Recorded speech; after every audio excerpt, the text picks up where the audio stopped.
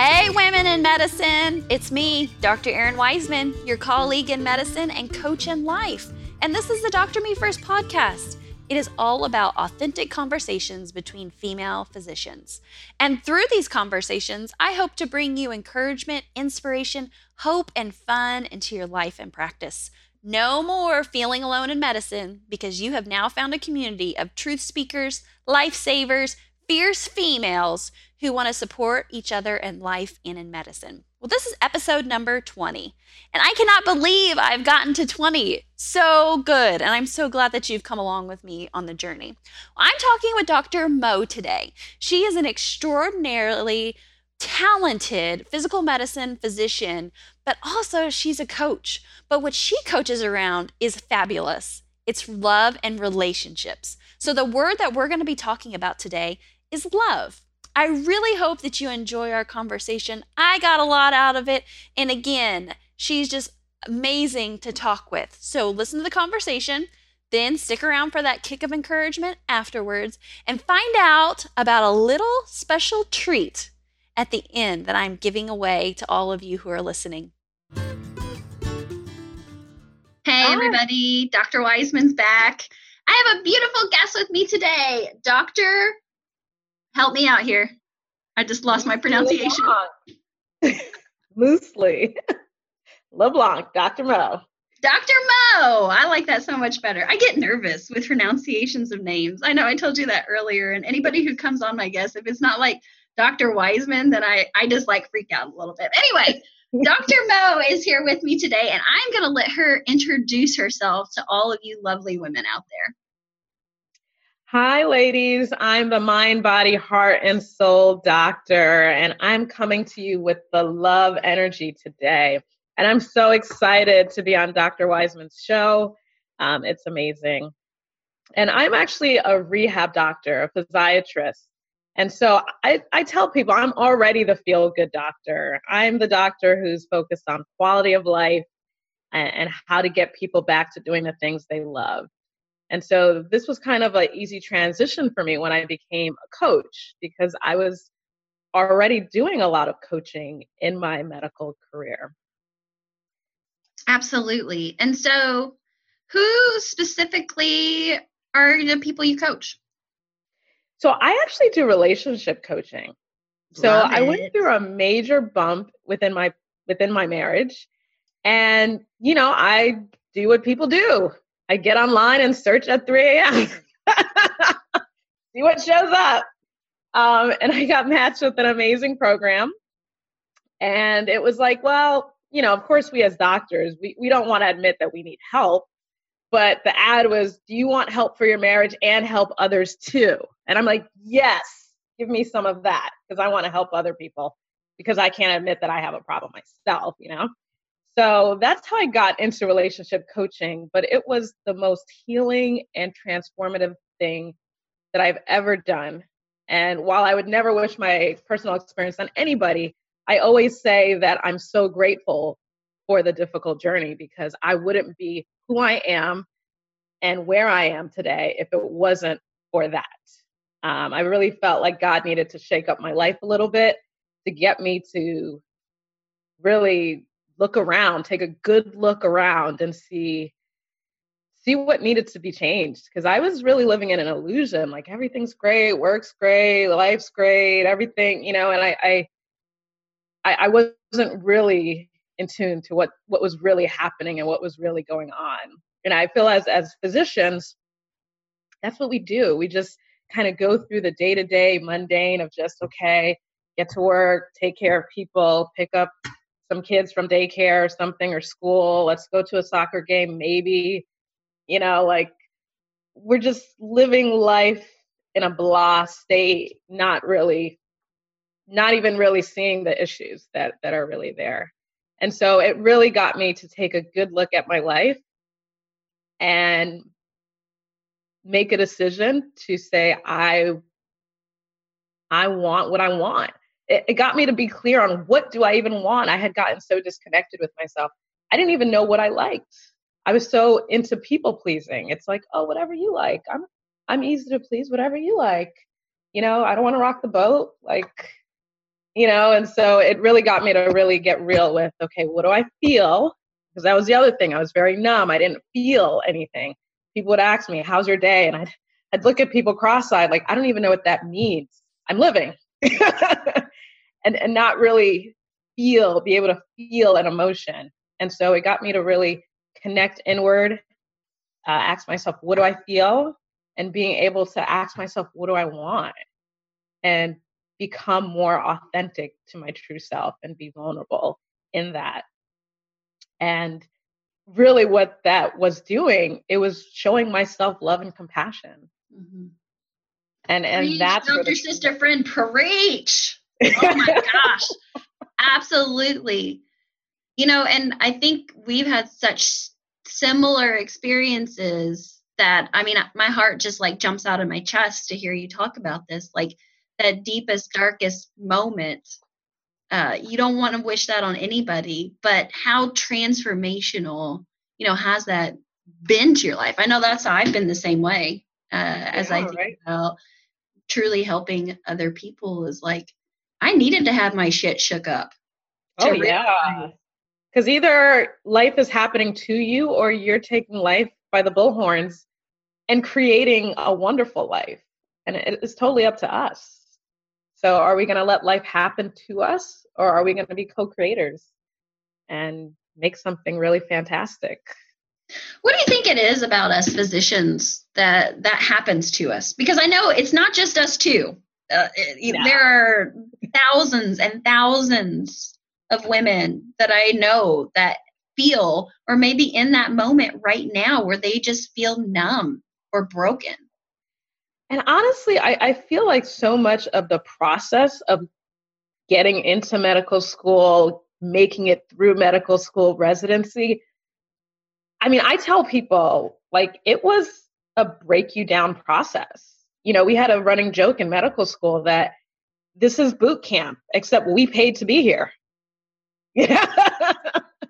Really, it's like medical school breaks you down, and you hope that they build you up enough at the end process to go ahead and be fruitful and effective and healing to people. But not all of us are so lucky. I had to take a year off of medical school towards the end to just pick up the pieces. I felt like a shattered soul, and I just felt like I need to get something else in life that gives me value. I can't take my value from what was my score from this test? How did I perform on this rotation? What do my attendings think about me? Like, it was too all consuming. And I think all of us, in order to be able to get into medical school, we're so on this, we have to be the best of the best of the best. And even still, we don't feel good enough. Mm-hmm. I think that's a root of the culture a little bit, is the striving for perfection, like the not good enough, because then it's like, everybody's grades were posted. And so, who was the top, who was not. I don't know if that's changed since now with our medical students now, but I'm a DO. So I felt like going into osteopathic school, it had a different feel, even as I was interviewing with MD allopathic, medical schools, that there was some caring, some compassion, and a little bit different flair to it. But looking back on it now too, I still see where that competitiveness and that like uber type A and that perfectionistic view was kind of the hidden curriculum. It was there. My school was pass fail, but pass fail honors. It was still incredibly competitive. And yeah, they still divide you up at the end of the day, like when they're writing your letter. So they know, are you in the top third, middle third, or lower third? So it's pervasive. It is. And I applaud you for even taking time, because I think of myself that like past Erin, I don't even think I would have had the courage or the confidence to say, okay, time out. I need to take a break here, because of just, I don't know, something in my brain. And just to hear you say you took time off, I'm like, oh my God, But so many other people, like to me, I know you were doing it to help yourself, but so many other people in the healthcare culture would be like, well, what's wrong with Dr. Mo? You know what I mean? You know what? It's so interesting you say that, right? So I came from an Ivy League medical school, and the culture there was very much the opposite. Like 30% of each class actually took a year off. And what they did was they did research. So of course I did some research. So it's like it actually made us more competitive candidates.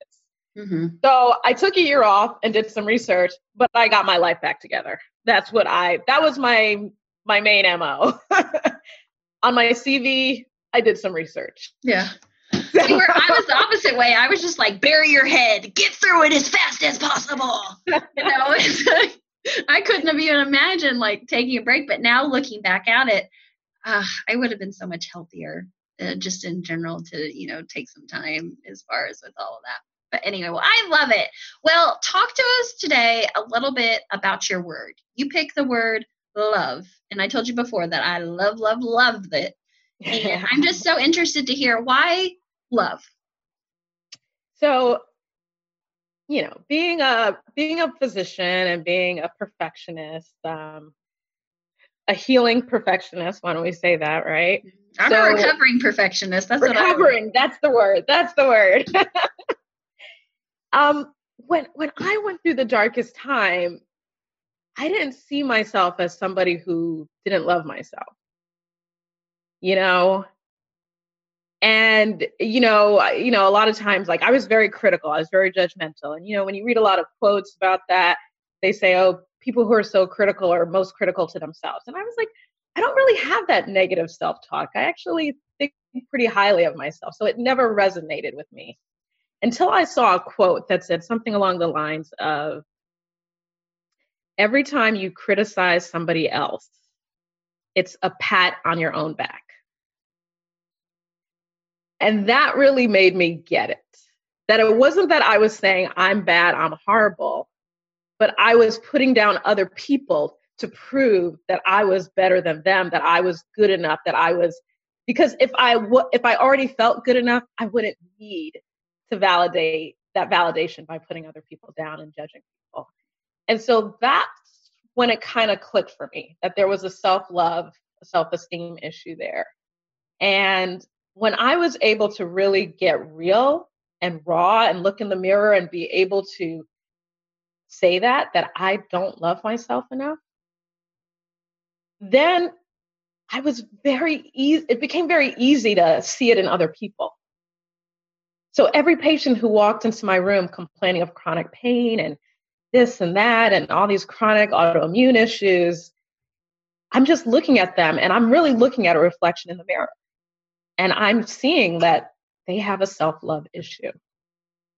And so after I became a relationship coach, it completely transformed my practice because I started calling people out on it.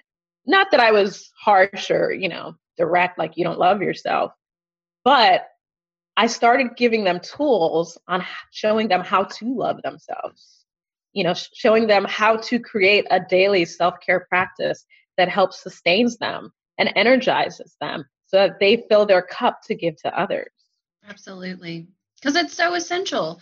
I mean, this is the stuff I really feel like we all should have had about a 6-month rotation on. It was about how to live your life well, and that it first starts with loving yourself. Well. Yes. Yeah. Because I can experience the same thing when I started going through coaches training. It honestly wasn't as much about learning how to coach other people, but it was coaching myself through these issues, you know, digging through my own shit and figuring out that, you know, we're both very confident women. Like we do big stuff, you know, we're the cat's meow.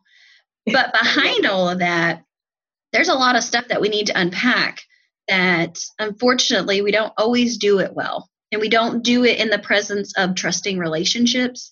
And in order to keep moving forward, we feel like you just got to box it up and throw it in that closet. And I felt like coaching training for me was opening up that closet, going through every single stinking box, sweeping it all out, getting rid of the things that are no longer serving me. Because, you know, honestly, there's some things that are very good trait patterns that we all have, like being perfectionistic and like wanting to excel and doing really good on papers, or, that served us to get into medical school. That maybe served us as medical students. But now as we're out in life, that is no longer a serving thought, that everything has to be perfect and done on a deadline or we're a failure. And so that's what training was for me. And that's what I personally take my clients through that journey. And that's why I think it's so important for everybody to have a coach, because the coaching relationship is so different than a therapist or a counselor, or even a mentor. Because I feel like the coach is someone who sits next to you when you're going through your closet and kind of puts that hand on your back and say, it's okay, let's open this box. And then when you don't want to open the box, that's when they're like, I'm getting the scissors out. Here you go. Right. Open it up. But then also when you start bawling in the middle of opening up your stuff, they're that shoulder that can relate, because they've done it too. Exactly. And they've been through it. So I always encourage everybody. That with coaching, you're equally as vulnerable with your clients. And that's the difference with counseling and other sorts of things like mentoring, where there's a hierarchy. I know everything and you know nothing, and I'm going to feed you information without having that validation that this person has been there and knows exactly what you're feeling. So I agree with you. I love coaching. I think it's so powerful, and using coaching in my doctoring patient relationships has transformed my relationships. As you can tell, I'm like already it opens the floodgates on that doctor-patient relationship. You're no longer surface level, like, oh, let's do this to try to make your mornings a little better. When they come back to you and they have that like established care, and that like, hey, you told me about like maybe I needed to try to do some self-care and I did this and it worked. That feels so much better than handing somebody a script, because you just empowered them for the rest of their life. Exactly. And as you can tell, I'm kind of already known. I was already known as the touchy-feely doctor. They send me all the difficult cases, or the people who have a lot of social issues, so it's not like I didn't have deep relationships with my patients who I knew personal things about their lives. But when I was able to open up and say, well, I can relate, and I've been there too, and I share something about myself, the depth that came from that, it's just indescribable. It dove like cubed our relationship, not even squared it, but cubed the depth of our relationships. And what I saw was that a lot of the people I was treating with chronic pain and just this unrelenting pain, like, it just got better. It's like, okay, I didn't increase your medication, I didn't start anything new, but they come back after doing 4 weeks of self-care, and it's like, yeah, my pain is like 75% better. My this, my that, my stress levels, I'm so much happier. Things at home are more calm. And you just realize that there's a big aspect of doctoring that we're missing by standing behind the veil. Yeah. And we're doing a disservice to our patients. I always talk about it's not the white coat, it's the woman under the white coat, because that's what our patient population is truly desiring. That's what we're desiring for ourselves, because we're all over it. We're all over the sterileness. Life's messy. We might as well make it, to dive in that mess with people. And there's boundaries, of course, that we all have to maintain. Right, but, sometimes there's just a lot of gray area. And like you said, when you open up, I remember being in the office and someone was, giving their scenario, and I was just like, I've been there too, and I think it is just, there's something powerful, first and foremost with the doctor-patient relationship. But when it dives down to that deeper level, those are when your heartstrings are kind of tied together, and you remember that. Totally. And, going back to the love word, I even deep dived even further, because the journey of becoming a coach just led me into this whole energy world of energy medicine, and how you can use love energy, the high vibration, high frequency of love energy, to do healing work. I'm not the person who I was a year ago. I left my job in academic medicine. I'm an independent contractor. I do contracted work for a hospital 2 days a week, flexible schedule. And I opened up my own energy medicine practice. So it's really crazy because a lot of the things that I said, that doesn't exist, that's not possible, that's craziness. I'm doing it and I'm seeing the results, the great patient results. So I'm a believer, and it really does make a difference. And believe me, I'm not one of those people who are saying throw out conventional medicine. It's very necessary. It's very important. Patients need all of that. But when you add the other aspect, it just magnifies and it just creates a synergistic relationship that is phenomenal. Powerful. Hey, girl, you're preaching to the choir with my DO quackery. So I know all about that business. And I mean, I think it really is true. I mean, I think I'm a DO at heart. I wanted to go to DO school and then felt pressure to do the MD route. So I'm with you, sister. Good.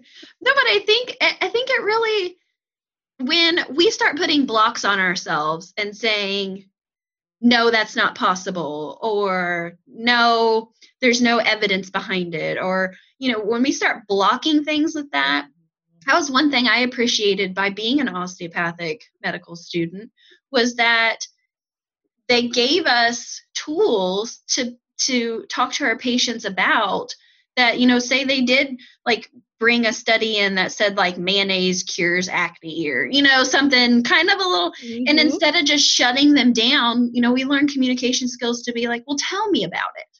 What do you think about it? And because there's so much to that. And, with coaching as well as I do, when you have an internal belief, that shit comes true, be it positive or negative. So if our patients believe, if they hold on to that diagnosis of I'm an end-stage diabetic, and you look at them on paper, you're like, no, we lose some weight.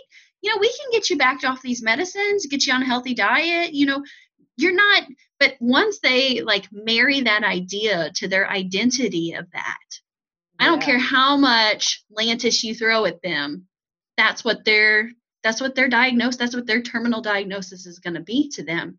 And so that's why I think it is so important to be comfortable enough with ourselves to be able to engage in those conversations that maybe we don't always support, but by being open enough and having the time, having enough self-care so that you're not so exhausted that you're just trying to rush through your day, getting enough sleep so you can mentally process through it, and having great enough relationships, interpersonal relationships in your life that you can, feel supported, that then you can go out into a very difficult career that we have and have conversations with people that before, I know with me, when I was extremely crispy with burnout, I just shut people down. I'm like, no, that's not how it is.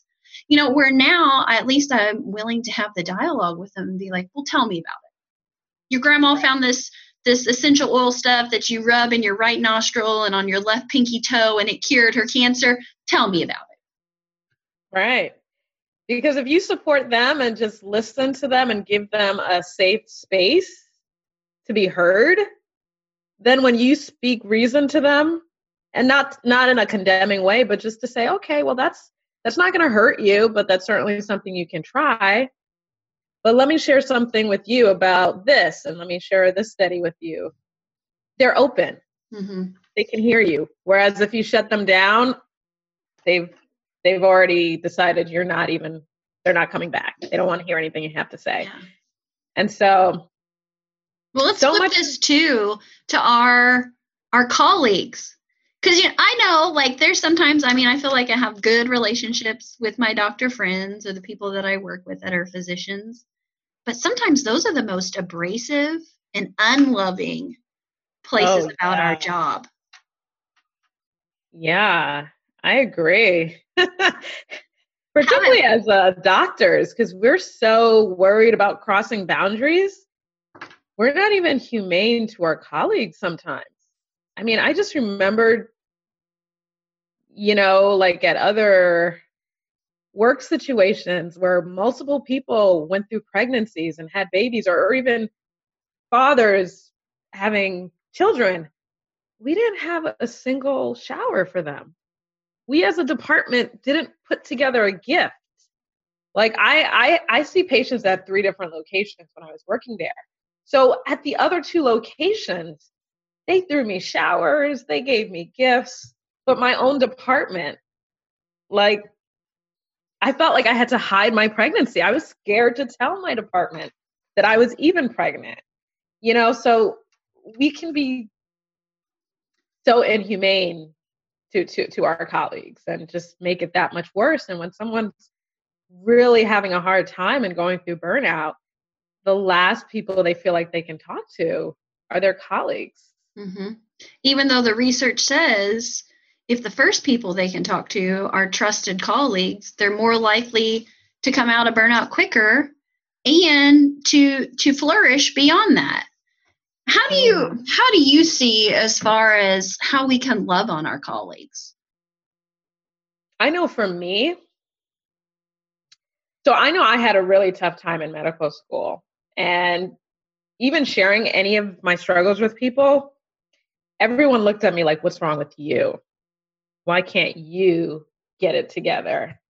And so one thing that's been a mission to me, because I don't feel that any suffering is ever in vain, like God always has a higher purpose, that I always tell my story. When I meet a medical student or whoever it is, and they're having a struggle moment, I always tell them my story and say, you know what?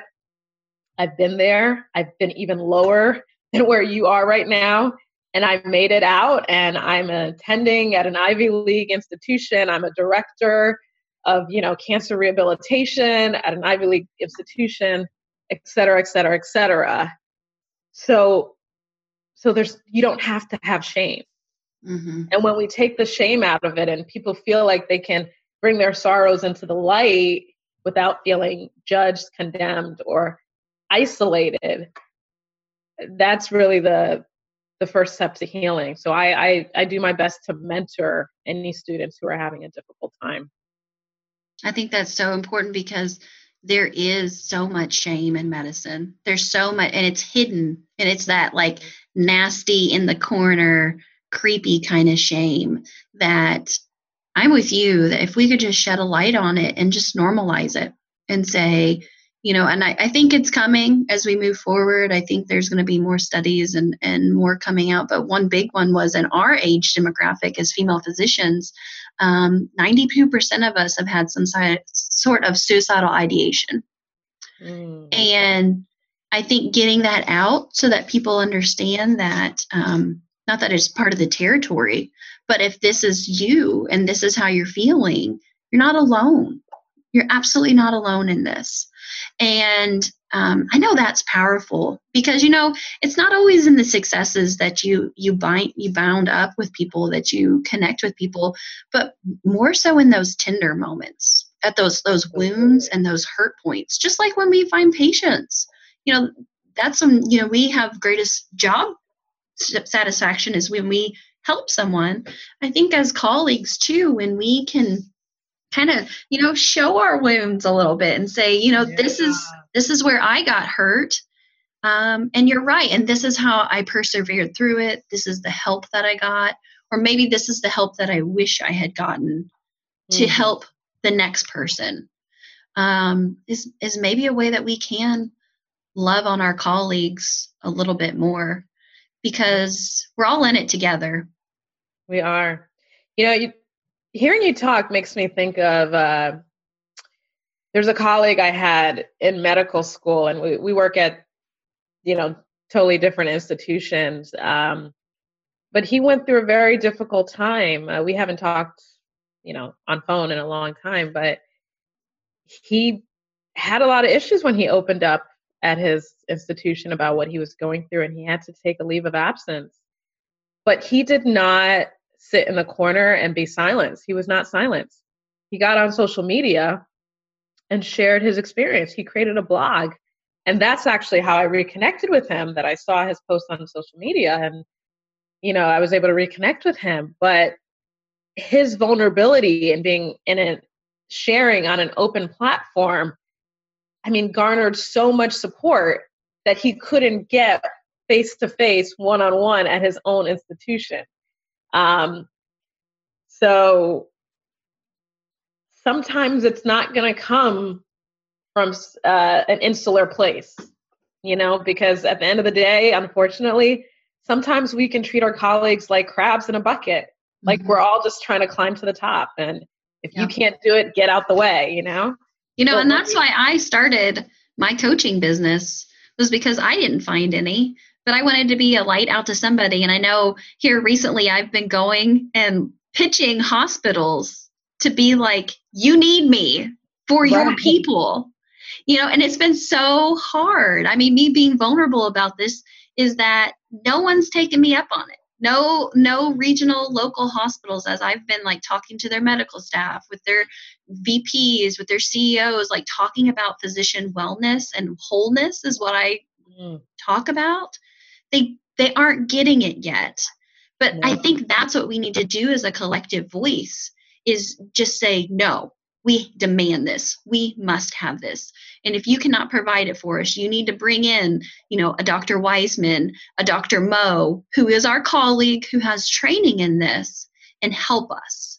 Because it amazes me, the ignorance in it and the just ignoring. Because like you said, when there's awareness, when there is a light shown on a problem, then we can address it. But until you have a diagnosis, you don't even know what you're treating yet. Right. And as I've been trying to pitch these hospitals, it's been the most frustrating, but yet biggest growing point for myself to go in there and be like, no, I am that doctor 4 years ago that you need to help today. Right. And, as I'm hearing you speak, I'm like, well, if you walked into corporate, they'd say, sign me up, because they understand that if they get their employees in a better mindset, they become more efficient and they make the company more money. Healthcare lags behind that. They really don't care about their physicians, and they're easily dispensable. I remember talking to a mentor, actually, and this was well before I left. It was, it was just kind of a theoretical conversation, like, oh yeah, I wonder if I can ask for more of this or that. And my colleague, who had been there for a long time, said, this is a big, well-moving, well-oiled machine, and you're just a cog. If you can make your requests, but don't make it an ultimatum, because they'll get rid of you and easily replace you. Yeah. And that was what I heard, like, as an early attending. It was like, don't make waves, just get in line, get on the, Yeah. And that's so frustrating, because I really see physicians as the brightest, most creative, most innovative population. And when you take these people, you beat them down, you try to fit them into a square hole. It's no wonder we have so much brokenness. It's no wonder we all are hurting so much, because how can you flourish within that model? And then therefore, then they start looking at patient satisfaction rates and all these other numbers, and they wonder why. They wonder why the graph is trending down rather than even staying status quo. And it's like you said, it's that inability to just give us some freedom. Because don't you feel like, since you've become an independent contractor, like you had like 3 cement blocks taken off your back? I know I personally did. Yeah, it's like I work when I want. I work as much as I want, when I want. It's like I'm the master of my own schedule and my own financial success. So yeah, it's freeing for sure. And I think that's what so many of us are desiring is, what a life well fulfilled looks like is freedom. And it looks, like you love it.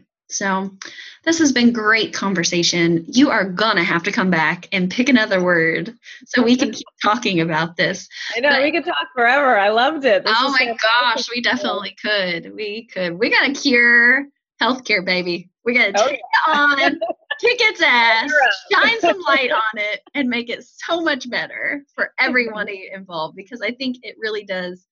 Healthcare can be sustainable for all. It's just going to take a lot of work, and it's going to take a lot of us standing up and holding arms together, because together we rise with it all. So for any listeners who have just loved what you talked about, Dr. Mo, and they're thinking, man, I need to get a hold of her, what is going to be the best way for them to find you and connect with you?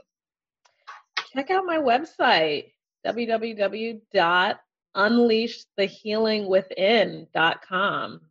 Again, unleashthehealingwithin.com. You can send me a message. You could see all about my clinic, and I do virtual consultations as well, virtual healing sessions. So don't worry, you don't have to be local. I definitely work with international clients all over the world. Isn't it amazing what the internet has done for us when we stop being scared of it and we start using it with our own power and our own energy? It's great. I love it too, because I do the same thing with televisits and everything. So, all right. Well, that's a wrap, everybody.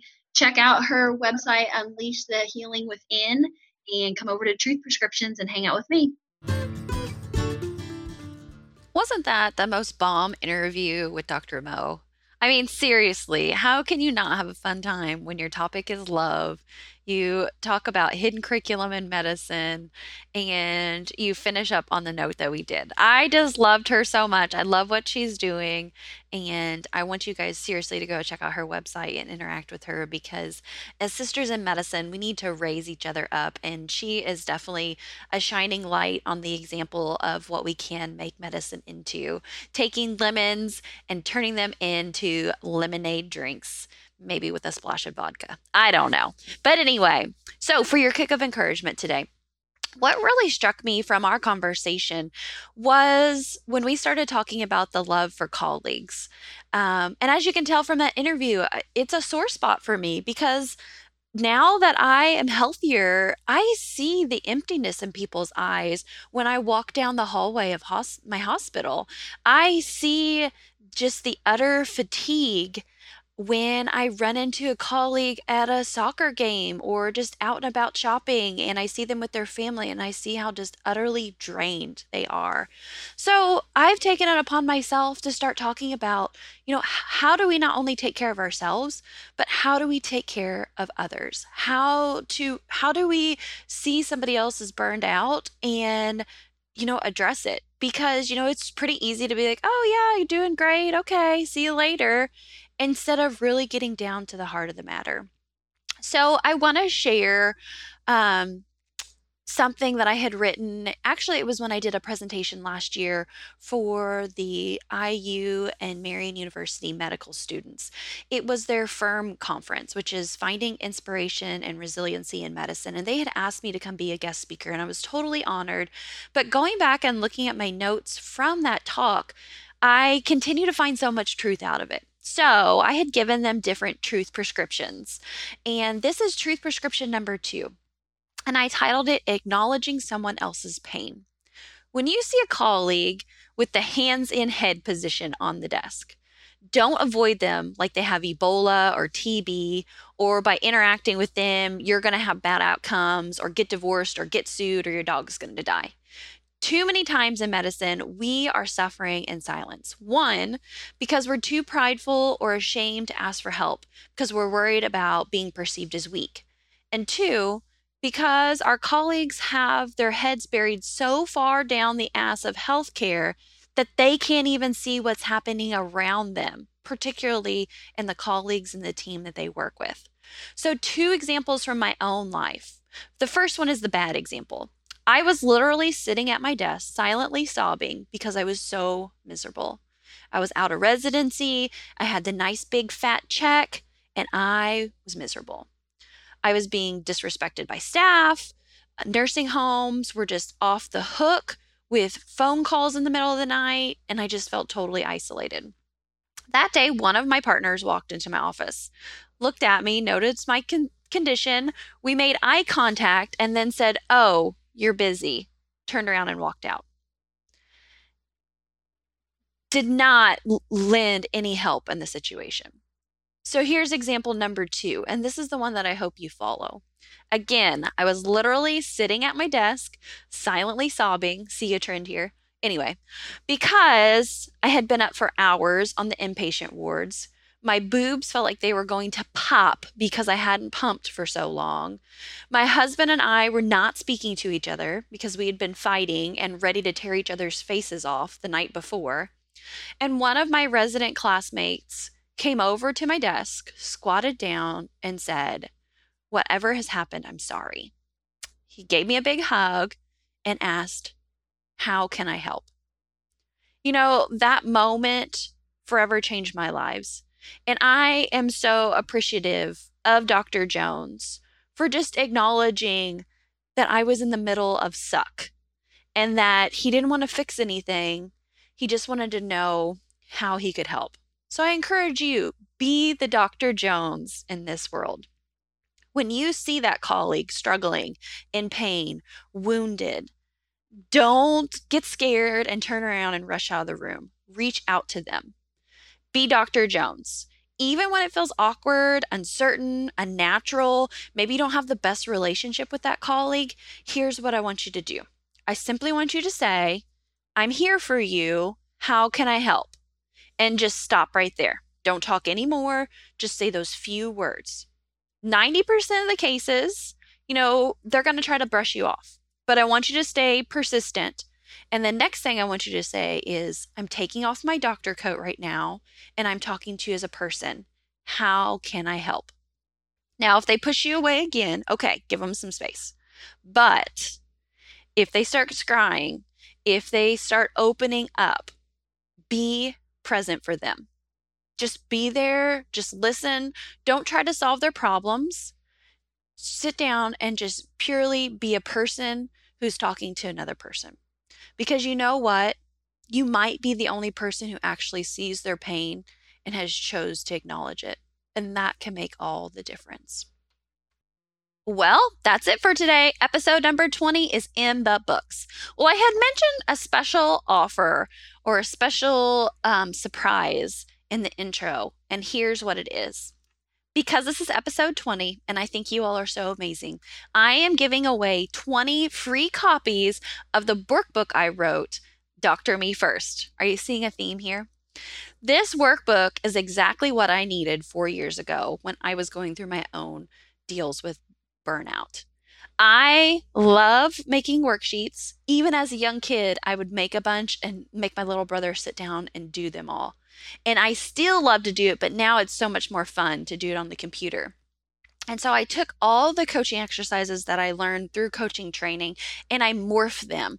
Took my sciencey brain, my biology heart, my physician skills, and kind of put them into what I think is the best for female physicians to move you out of burnout and just surviving to a life of absolutely thriving.